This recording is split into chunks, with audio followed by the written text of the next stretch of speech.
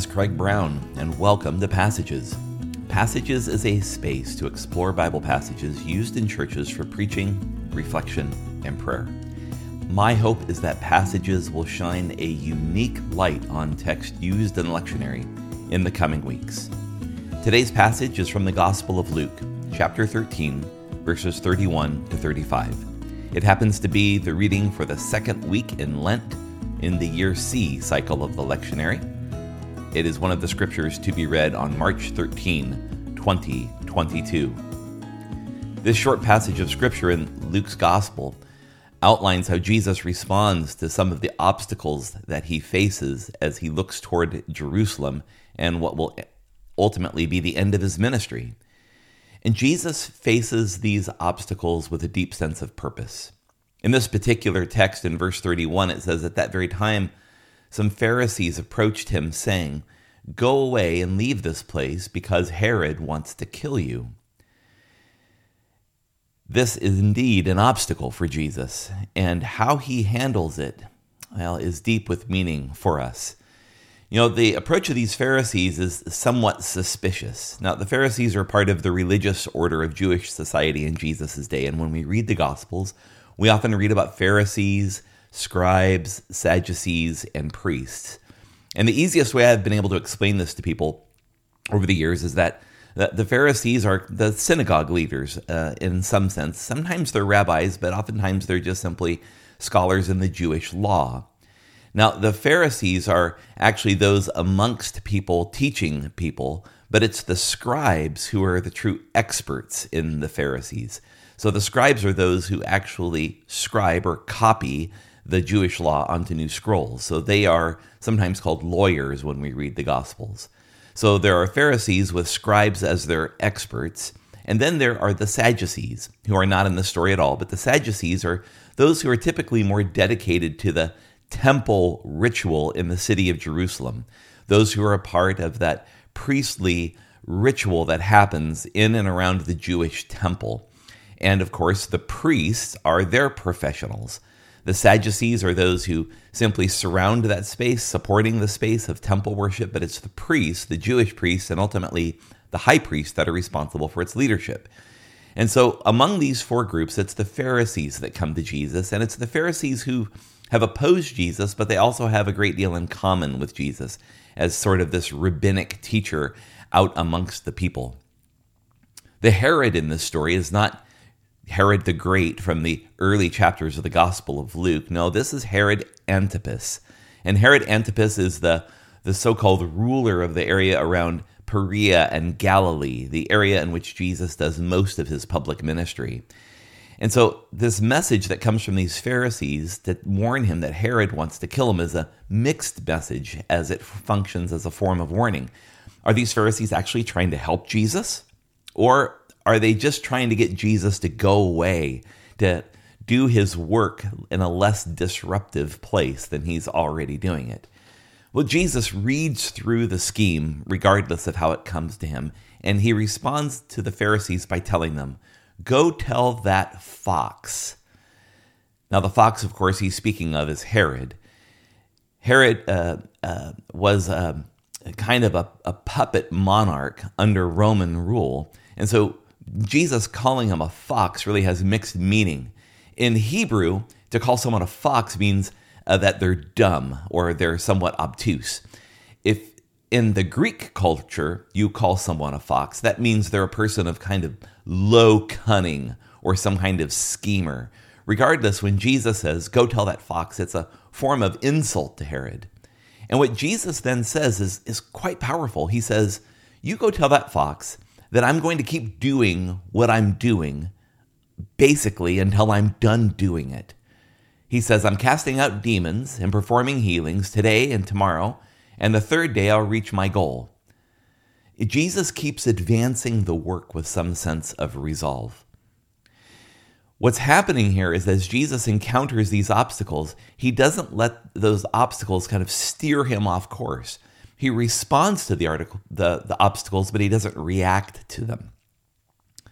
Jesus goes on to say that ultimately Jerusalem is his goal, because it cannot be that a prophet would perish outside of Jerusalem. It's an idiom, if you will. It's a reference to the reality that oftentimes happened throughout Jewish religious life and history amongst the prophets, that oftentimes those who were sent to them with God's message were executed or killed. And so Jesus is saying that if I'm going to die, the place I'm going to need to die is in Jerusalem. It's about the intersection of the ministry Jesus is doing and the powers of this age. But he's not going to let himself be steered away from the goal that he set his ministry on.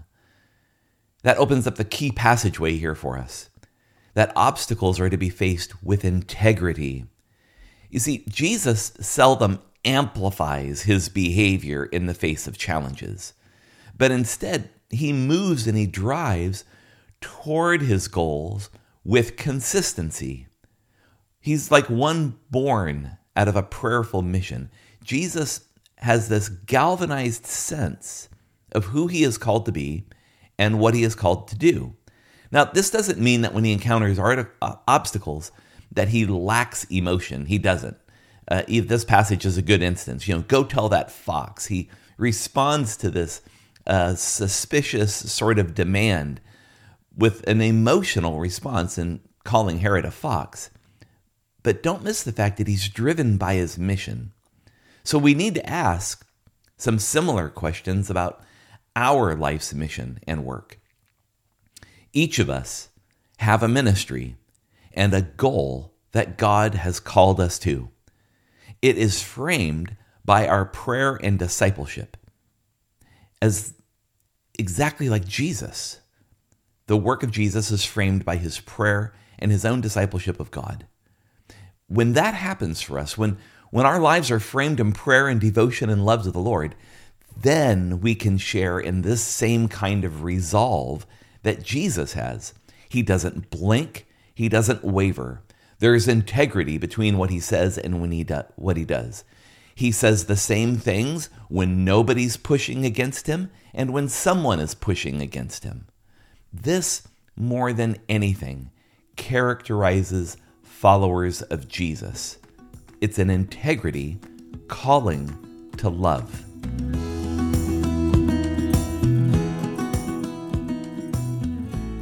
As we move to the latter part of this particular passage of Scripture, its final two verses, verses 34 and 35, we find a lament and we find a prophecy.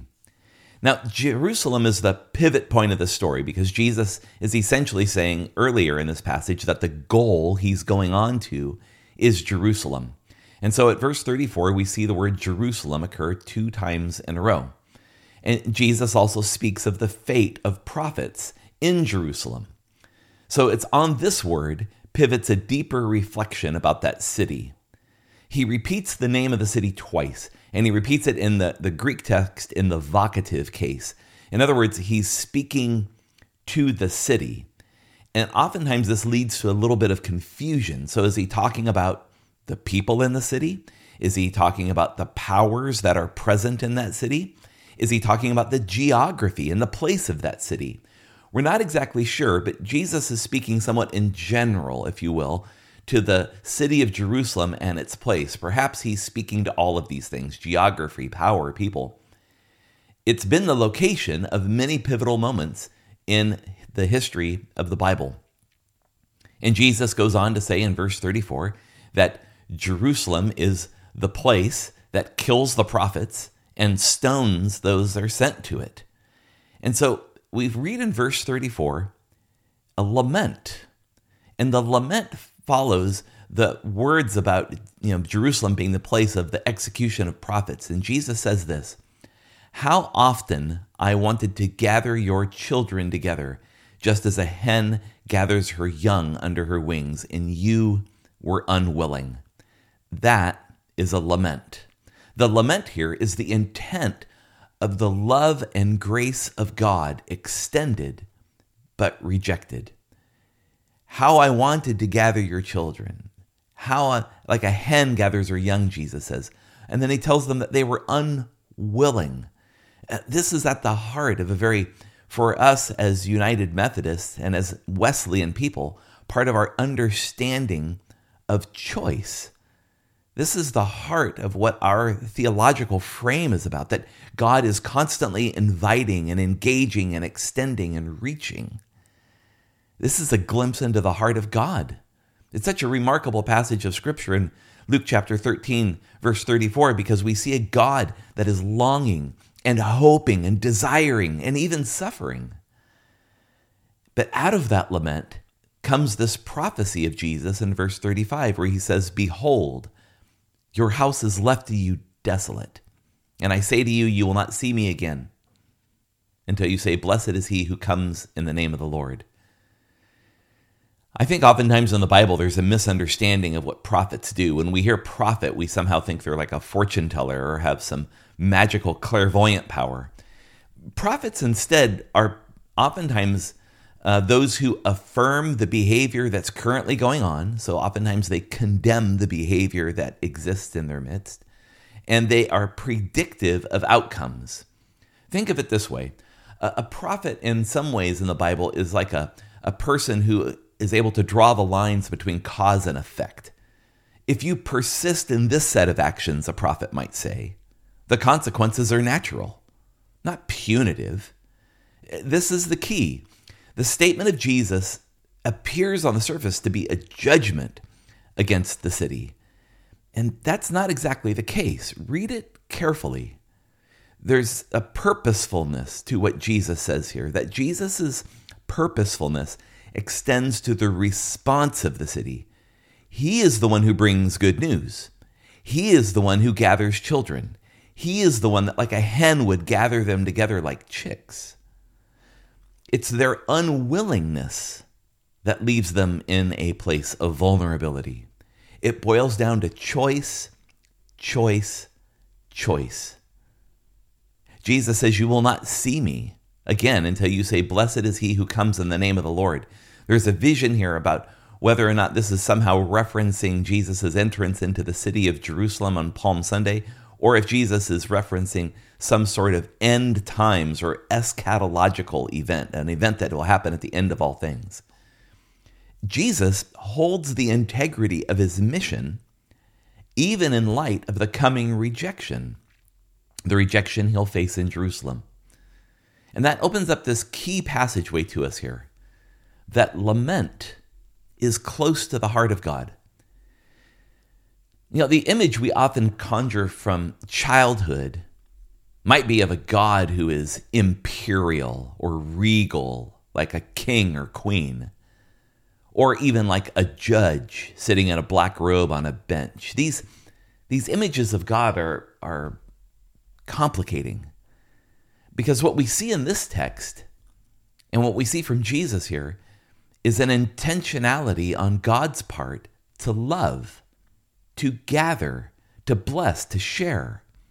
The work of God is always to be with us and engage us in love. When we refuse or deny that work, or even worse, when we destroy that loving work of God in others, we find a God in lament. In some ways, it's more like a patient refusing the cure than a wrongdoing in the judicial sense. God is seeking to love. And when that love is spurned, what we see in this text is lament. I mean, what would happen if we lived our lives in the same way, offering love to all, rejoicing when it is received, but filled with lament when it is not? That's it for this week, my friends. I bid you all grace. Thanks for listening, and we'll see you next time.